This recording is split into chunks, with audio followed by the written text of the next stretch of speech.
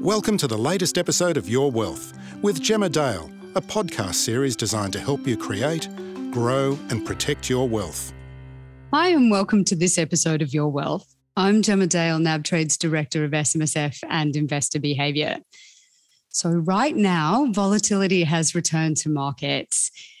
Our investors are very interested in what's going on in Australia and particularly in the US. And the big driver for what's happening is the likelihood of higher inflation being the catalyst for what we call a normalization in interest rates. It's been a long time coming. You feel like everyone should have seen this coming at some point, but there's still plenty of debate about what normalization looks like, how long it will take, whether it should happen at all. To help make sense of all of this, because we're discussing it all the time on NABTrade, I'm joined by Ivan Colquhoun, Global Head of Research for NAB Markets. Ivan, thanks so much for joining me. Thank you, Gemma. It's great to be here. So, Ivan, you've been kind enough to join us many times talking about what's happening in the economy. So you are an economic guy, not a stock markets guy, which I know you'll remind us of regularly. But the value of what you can bring to this conversation is explaining to us first principles about what is quite extraordinary. I'm going to say monetary policy. It's going to drive everybody mad because it's an expression that if you didn't study economics probably means nothing. Can you explain where we find ourselves now with interest rates, with inflation, and put it in a bit of a historical context for our listeners? Well, I'll certainly try. So I think, if you go back to before the pandemic, what we had was an environment really that started off in the global financial crisis where interest rates in many countries became very low. Some actually went negative. And in countries, a number of countries, but not all countries, central banks engaged in what's called quantitative easing. So they buy government bonds to try and hold interest rates even lower when the official cash rate is at zero or at the lower bound. So that was before we had the pandemic. But in some countries like the US, rates had gone back up a bit. But the pandemic was something, again, a bit different. So what we saw there was that pretty much everywhere in the developed world, interest rates got to zero or very close to it, or if they were already a little bit negative, they stayed a little bit negative. And also governments really spent a huge amount of money supporting businesses, supporting the economy. And central banks not only cut interest rates to zero, but they engaged in a lot of bond purchases to effectively help keep interest rates low. And in Australia, we did those unconventional monetary policies for the first time. So that's what happened. But where we are now, and I guess in terms of the response in the pandemic, I don't think we've seen anything like that. It was much bigger than the global financial crisis, with rates going to zero just about everywhere, and governments spending a huge amounts of money. Historical context, a huge response. And so the big debate at the moment, though, is are a lot of those settings still justified? Because obviously the economies have turned out to be quite different to, I think, the policy settings that have been set in place, though there is some circularity there whereby the economies may not have turned out exactly as they've turned out if we didn't have all that policy support. So that's a really nice summary, and I do tend to go back to the GFC as well. There will be a lot of listeners who were either not investing, not interested, not paying close attention to what happened during the global financial crisis. I think for anyone who was in or interested in markets at the time, it's such a pivotal moment. But can you give us an idea, how many times in history have interest rates been at or close to zero? And also, what's the purpose of it? Like, we talk about stimulus. What are they trying to do?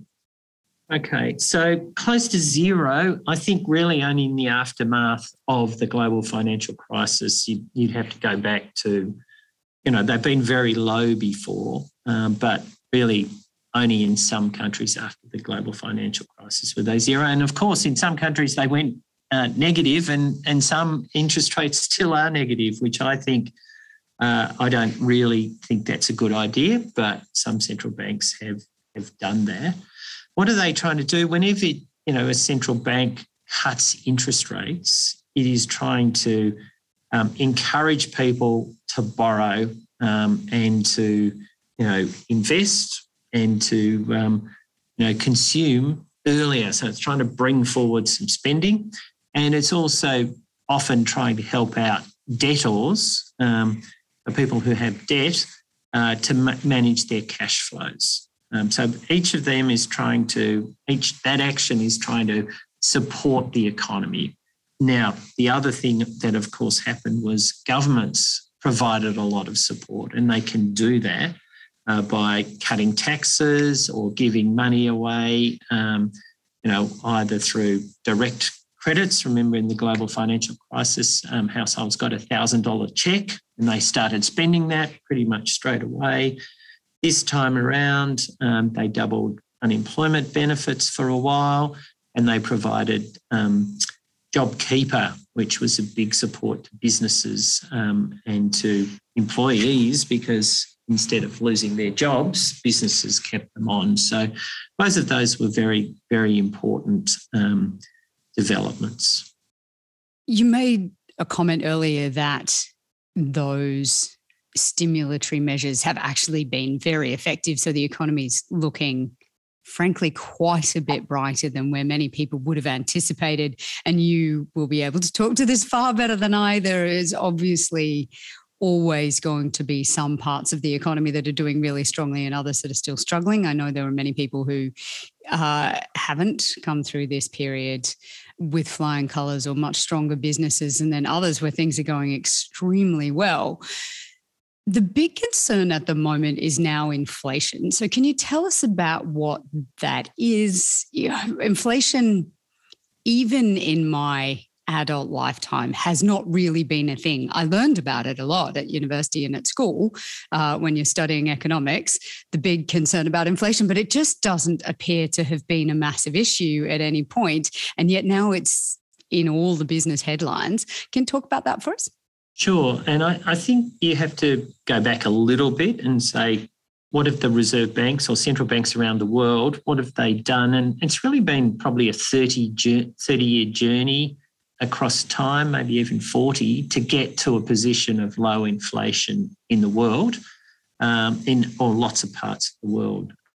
Australia in the 1980s had quite high inflation. It wasn't until the recession of the early 1990s that we managed to get inflation down. The central bank took up inflation targeting and really has kept inflation between 2% and 3% for most of the time since that period.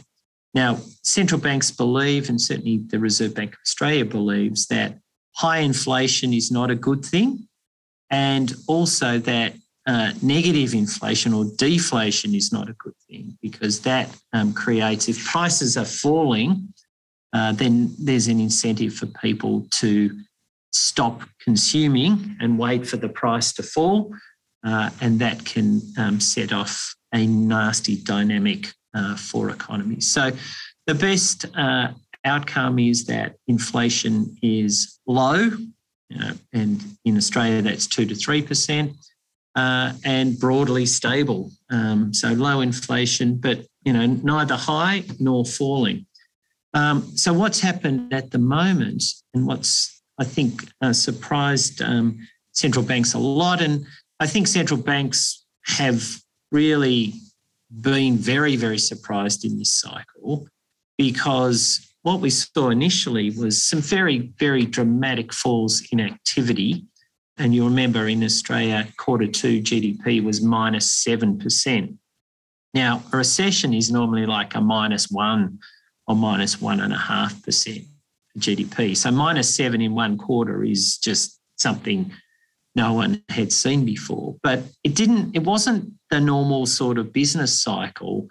As you remember, a lot of activity just stopped because people were locked down. They're in their homes, so they're not flying around. They're not going out to restaurants. It was hard to go out to shops. So it wasn't actually that the business cycle turned down. It was just activity stopped. And then, of course, in Australia, when we controlled the virus so well in the initial stages of the pandemic, we reopened and activity levels went straight back to where they were for most sectors. For some, as you said, they went a lot higher, and for others, they remained very, very weak. So, some of the good examples of, weakness are international travel, which we've been doing very little of for 2 years, and some of the strengths are in goods demand, things that, demand lifted because people weren't spending as much on services. So I think that's where a lot of the inflation we're seeing at the moment, there's a number of sources, and they all come back to this, the particular shock we're getting from COVID. So firstly, you can say that there's been a lot of money given to households and to businesses in this downturn or in this event. Let's call it an event, shock. We've seen the labour market get very tight, not expected at all by central banks. So we're actually getting some wage rises coming through. We've seen huge switches in spending from services to goods, as I was just talking about. And we've seen some supply chain disruptions. A part of that is because labour's been scarce and people haven't been able to, keep up with, keep their factories running. But I think a bigger part is that the demand for goods has gone up very dramatically as a switch from services. And so what you've got is, to an extent, 7 billion people around the world are consuming more goods and less services. And the world's supply chains and freight networks are not set up for that bigger shift to goods demand away from services broadly by everyone in the whole world over a very short period of time. That has also meant that people don't have to discount their goods as much as was occurring before COVID came along. So I think that's the structure of why inflation's higher. The debate in economists, amongst economists and central banks, is to what extent is that temporary or transitory? So it happens for a while because of COVID and because of these unusual factors, but it's not long lasting. So you don't really have to worry about it in the medium term. But the other part of that debate is, okay, let's say a good example, Gemma, is used car prices. They've been much, much higher, and much higher in the US, which is much higher inflation prints than Australia at the moment. Now, should the price of a used car be permanently higher, and the rate at which used car prices increase, which is inflation is the rate of change of prices, should that be permanently higher forever because we've had COVID? And we think the answer is no, that once the supply of new cars catches back up to demand, that we will see the price of used cars correct back down. And then a lot of people have bought new cars or have ordered new cars because it's taking quite a while to get them at the moment with some chip shortages. So that there'll be some pull forward of demand so that people, demand for new cars in 1 or 2 years may not be as strong as it's been over this unusual period. So I think there's a lot of reasons to think in the goods market that once people feel confident to travel and to go to restaurants, that spending on services will pick back up, and that the real tightness and problems in goods markets will ease back. But the uncertainty is very much, will the labour market stay very tight? Because they're pretty tight around the world. And if labour markets stay tight, then wages should pick back up. That's a good thing for workers. It's not as good for businesses.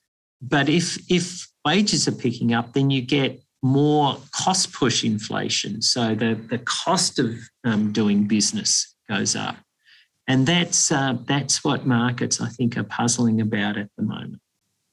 Oh, there's so much in there, and it's super interesting. I think we're all aware of all of these things at different levels. The chip shortage is one I find really interesting. And this is a very abridged version of what I understand to have happened. But the chip manufacturers, of whom there are very few, and there's, it's obviously a very sophisticated process, and the supply chain to produce a chip is quite tight, pulled back on their production at the beginning of COVID, anticipating a very dramatic fall in demand. And then the demand rose dramatically very quickly, much earlier than anticipated, but there's an 8-month lead time to make a chip. And suddenly you want to ramp back up and have everything happening immediately, but your supply chain has been disrupted quite dramatically by the fact that people need to isolate, and you've got social distancing in your workshops and in your factories and so on. And so this 8-month lag or lead time to ramp up production is really significant, and it seems to be affecting many things other than chips. But because chips are in so many things, including cars, it's created all of this complexity, which those of us who don't work in such sectors find quite fascinating from a distance.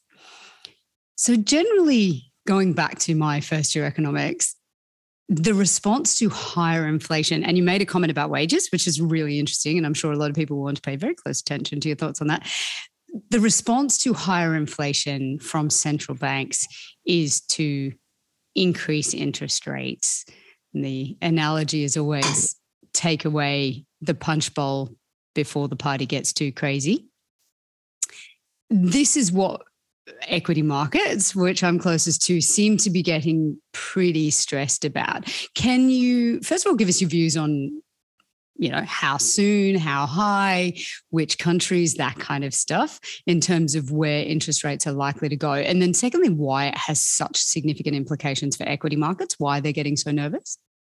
Yeah, so I think as you described it, and as I talked about a bit earlier, when you get a negative shock to an economy, central banks tend to cut interest rates.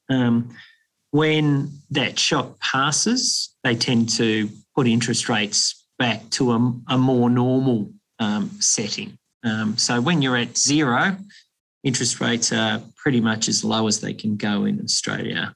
And the sort of things that guide central banks about whether interest rates should stay at, whatever low settings they've got, as you said, are inflation. In Australia, our central bank tries to keep inflation between 2% and 3% on average. And then the other things are, the tightness of the labour market, how low unemployment is.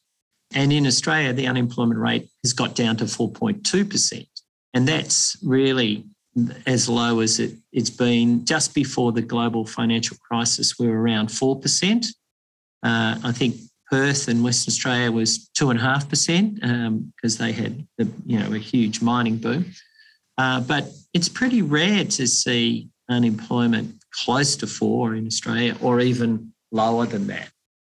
And our central bank has been trying. It's got a number of things it tries to achieve. It tries to achieve full employment, which is somewhere close to 4%, I think you'd say, or a little bit below would be most people that want a job have a job. And it also tries to keep inflation relatively low. So both of those indicators are saying, look, the economy or the targets are very close to being met, and therefore it doesn't make as much sense to have interest rates at these very, very low levels. Now, we've heard a lot from the Reserve Bank Governor this week or from the Reserve Bank. We will get their latest statement of monetary policy tomorrow. But what is clear is that the governor and the bank believes that they can get unemployment even lower, so they can get to full employment, and maybe that's 3.75%. And they're not as worried in Australia, and they're not too worried about inflation getting out of control here. And he would actually like to see workers get a bigger wage rise or some faster increases in their wages, because they haven't been growing very quickly at all in the last 6 or 7 years. So he's going to keep interest rates relatively low for some time to come. Now, he's changed his mind quite a lot from late last year, where he was very clearly saying he didn't think interest rates would go up before 2024, but it's plausible they might go up in 2023, but it's most unlikely they'll go up in 2022. And about 3 months later, or 2 or 3 months later, he's saying, look, we're making much better progress on reducing unemployment and getting inflation back into the target. So it's likely that interest rates will go up earlier, and it's plausible they could go up later in 2022. So that's a very big change. The other central banks around the world are a bit more advanced in their thinking on this. Some central banks have already put up interest rates. So the New Zealand Central Bank has put up interest rates. The Bank of England has put up interest rates, and they have another meeting tonight and probably will put up interest rates again. And the probably the biggest and most influential central bank for the whole world and for equity markets is the US Central Bank, the Federal Reserve, and they're widely expected to raise interest rates at their March meeting. So everywhere around the world, you can see that central banks are beginning to decide that the inflation pressures and cost pressures that are around are signalling that rates don't need to be as low as they are. And the tightness in the labour market is giving them the same signal that it's time to take away the punch bowl to a certain extent.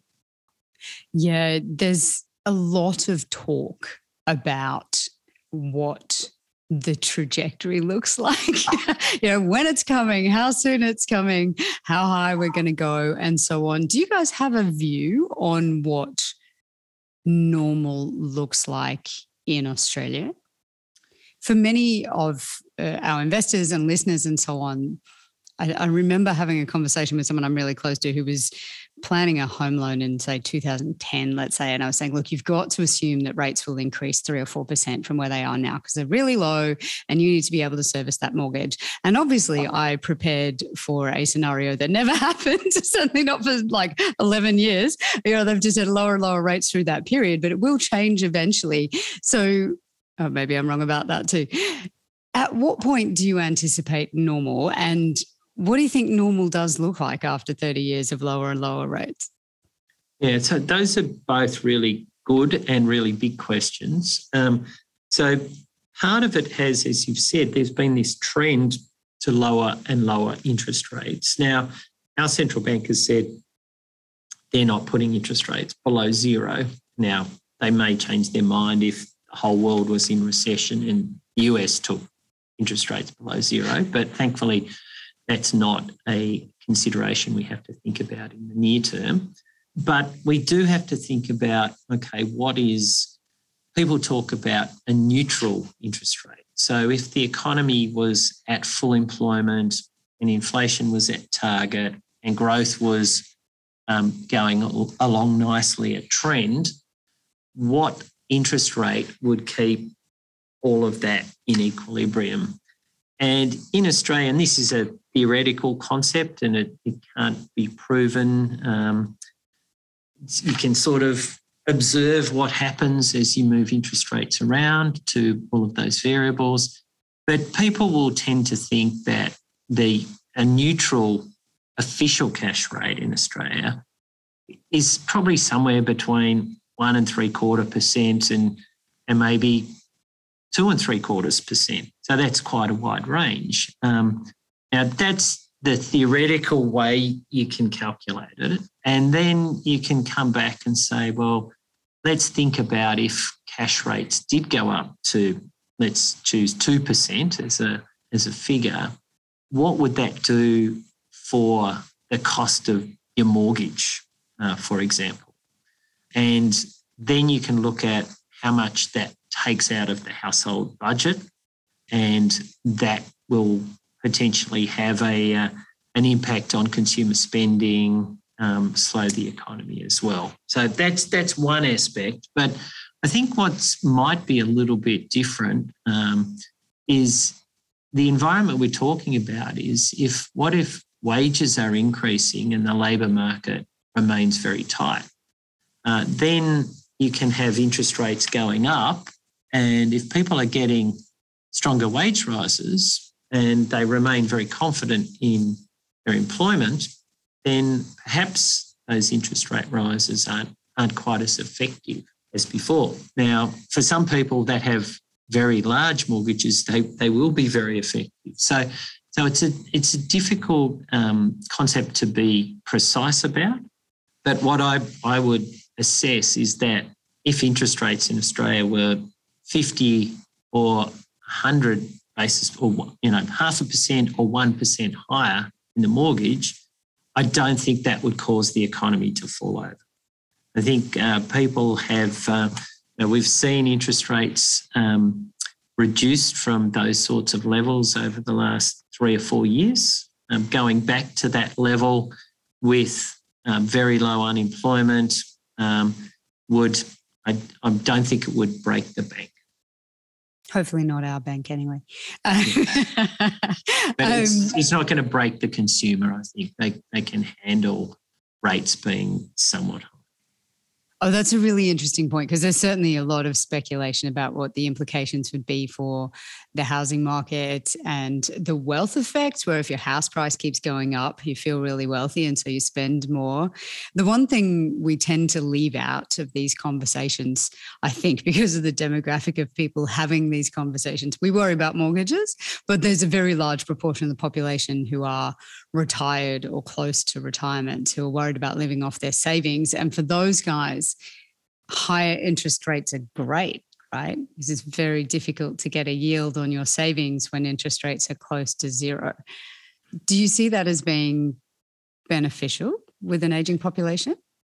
Yeah, well, with any changes in interest rates or changes in asset prices, there's winners and relative losers, and people shift their asset allocations around. And so one of the discussion points, like you cut interest rates, and that has a cost, as you said, on people who live off interest rate income. It also has encouraged people to borrow for housing. Potentially it's encouraged people to invest more into the share market to try and get dividends as a source of income. So there's a lot of factors or things that go on, movements that go on when interest rates change in both directions. So as you've said, if interest rates were to go back up to 1 or 1.5%, then people will likely, I think, start going back into term deposits. If we've seen this in the share market, this isn't a prediction, this is just observation about what's already happened as financial markets have expected interest rates to go up. We've seen some of those growth stocks correcting, and some of the value stocks coming back more into favour, just because when rates are very, very low, you're discounting future cash flows and future dividends at very low rates of, very low discount rates. So when markets begin to think that interest rates will go higher, then people start to put in other figures into their calculations. And as you said, some people will say, okay, well, I've done well in this particular share or out of the share market over the last 2 years, so maybe I'll put some money back into a term deposit. So you get all those sorts of adjustments occurring naturally when interest rates change. I was going to ask you about that, and you've answered my question already. I've got one that may not be on the minds of many investors, but it's worth asking because this period of central banks and their asset purchases is so abnormal. I'm not aware of it in history at any point in time. You will have a better understanding than I do. But this idea that central banks go out and buy bonds, and there's even Bank of Japan, I believe, buying ETFs, so buying assets in order to provide further stimulus because they cannot go any lower with their interest rate is just fascinating for nerds. It's fascinating for nerds.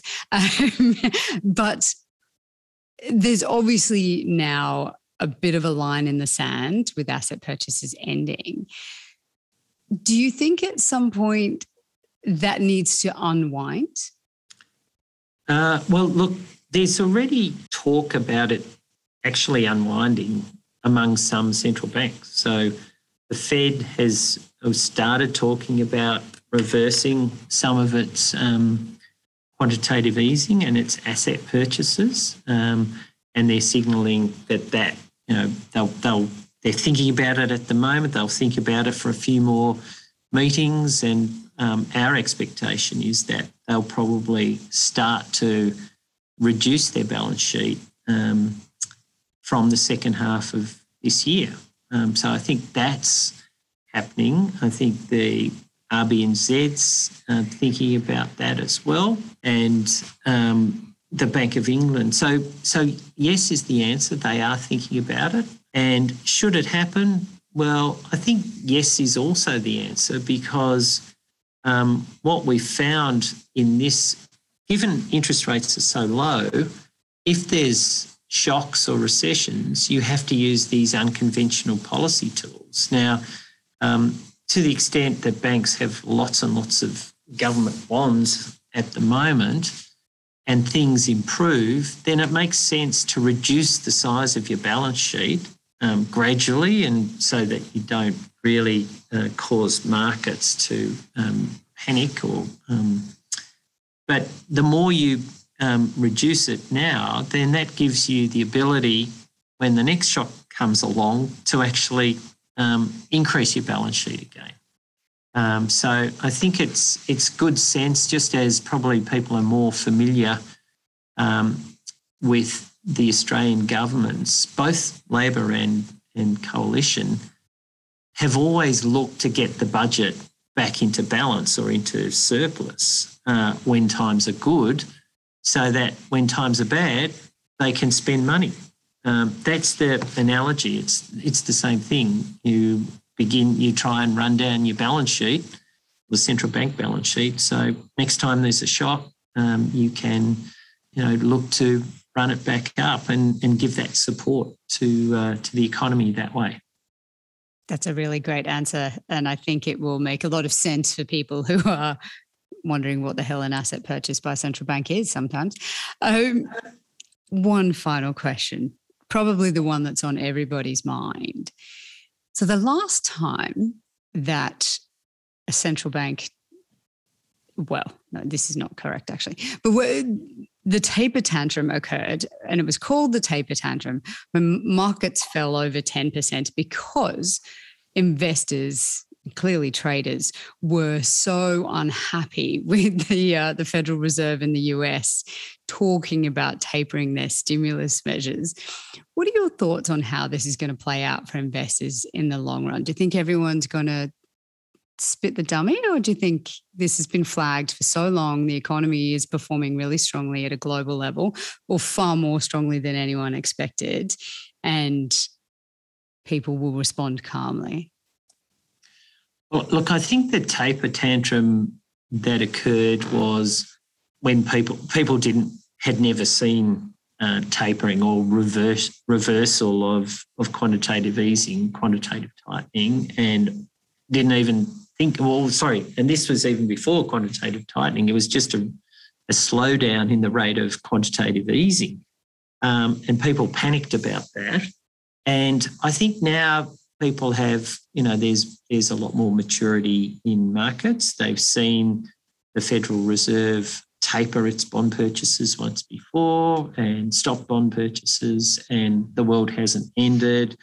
And I think they've gone back to, they've seen interest rates go up. And I still come back to, I think that the official interest rate is the main, it's still the main policy tool in the US and Australia and New Zealand and the UK.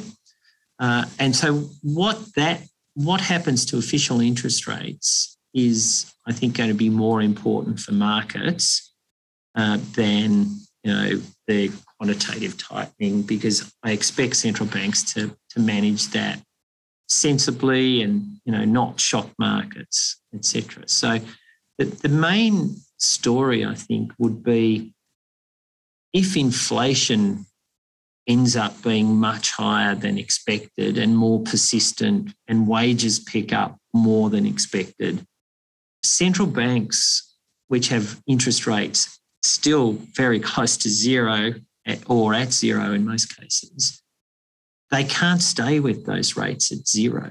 They need to get those rates back towards neutral, which, as we discussed in Australia, may be somewhere around 2%. And if inflation starts exceeding the target persistently, so let's say inflation in Australia prints 4%, that's not a forecast, it's just saying 4% for 2 years in a row, and wages start picking up, then central banks, to control inflation, and they target inflation, remember, so they will act to bring that back into, to the lower, to try and get it back to 2 to 3, they will have to take interest rates higher than neutral, because you have to get them above neutral to actually reduce inflation. So that's the scenario I think that would be most upsetting to markets, to interest rate markets and bond markets, because you would be talking about central banks having to move rates up a lot more than is currently priced into markets. Now, the good news is quite a lot is priced in already. So markets are where they are with expectations that interest rates will go up towards, 1.75% in Australia. So if you're trying to borrow a 3-year fixed home loan, those rates are already higher because markets have adjusted, whereas they were below 2% a year ago. So I think it really will be, how do wages go? Does inflation stay permanently higher? And if that was the case, then markets will get worried that interest rates have to go a lot, when I say a lot higher, but higher than they're currently expecting, and that would be your main challenge. That's such a helpful response. For many of our investors, they are aware of your team and they listen to the Morning Call podcast. So you guys do an amazing podcast that has an extraordinary following, frankly, and is accessible daily on NabTrade. And you talk about the data and what is happening with central banks, with interest rates, with inflation, with all of the speeches happening around the world. And I think so much of that will make far more sense to people after this conversation. A little bit more historical context can really help. How do people find out about more of the data and analysis and the reports that you guys produce? Because you do some amazing long form stuff as well. So we have a QR code you could scan and sign up. There are a number of publications, including the NAB Business Survey, the Australian Markets Weekly, the podcast available on NAB's website, nab.com.au. I think it's under somewhere called Business, BRI, Business Research Insights. And they could probably contact you, Gemma, and organise for them to get a copy of the QR code and sign themselves up. We might put the QR code, I think, in the blurb for this podcast and make it really easy for people. We'll see how we go. I apologize if we don't make it work. Ivan from NAB Markets, thank you so much for joining us today. That was incredibly helpful. Okay, thanks for having me along, and I hope, I would recommend the NAB Business Survey to people, the podcast, as Gemma said, and we also do the Australian Markets Weekly. We have forecasts, we have FX strategist, property research. So there's a host. There's too much for everyone to read, but if you need to look for some research, then we're here to help. It is amazing the quality and quantity of research available, and the joy of working in a bank is the amount of data we have access to and the analysis you guys do of that data to help people understand how businesses are faring, how consumers are faring, how the economy is faring is just incredibly valuable. Right. Okay. Thanks, Gemma. Thanks, Ivan. Thank you so much for listening. Also, as always, we love hearing from you. We've received some fantastic feedback and we love getting your questions. So please email us at yourwealth@nab.com.au, and I look forward to speaking to you again soon. I'm Gemma Dale. Thanks for listening. Thanks for listening to Your Wealth with Gemma Dale. To stay up to date, please subscribe to this podcast series or email us at yourwealth@nab.com.au. Please note that any advice provided in this podcast has been prepared without taking into account your objectives, financial circumstances, or needs. Before acting, you should consider the appropriateness of the information. To find out more, please visit nab.com.au.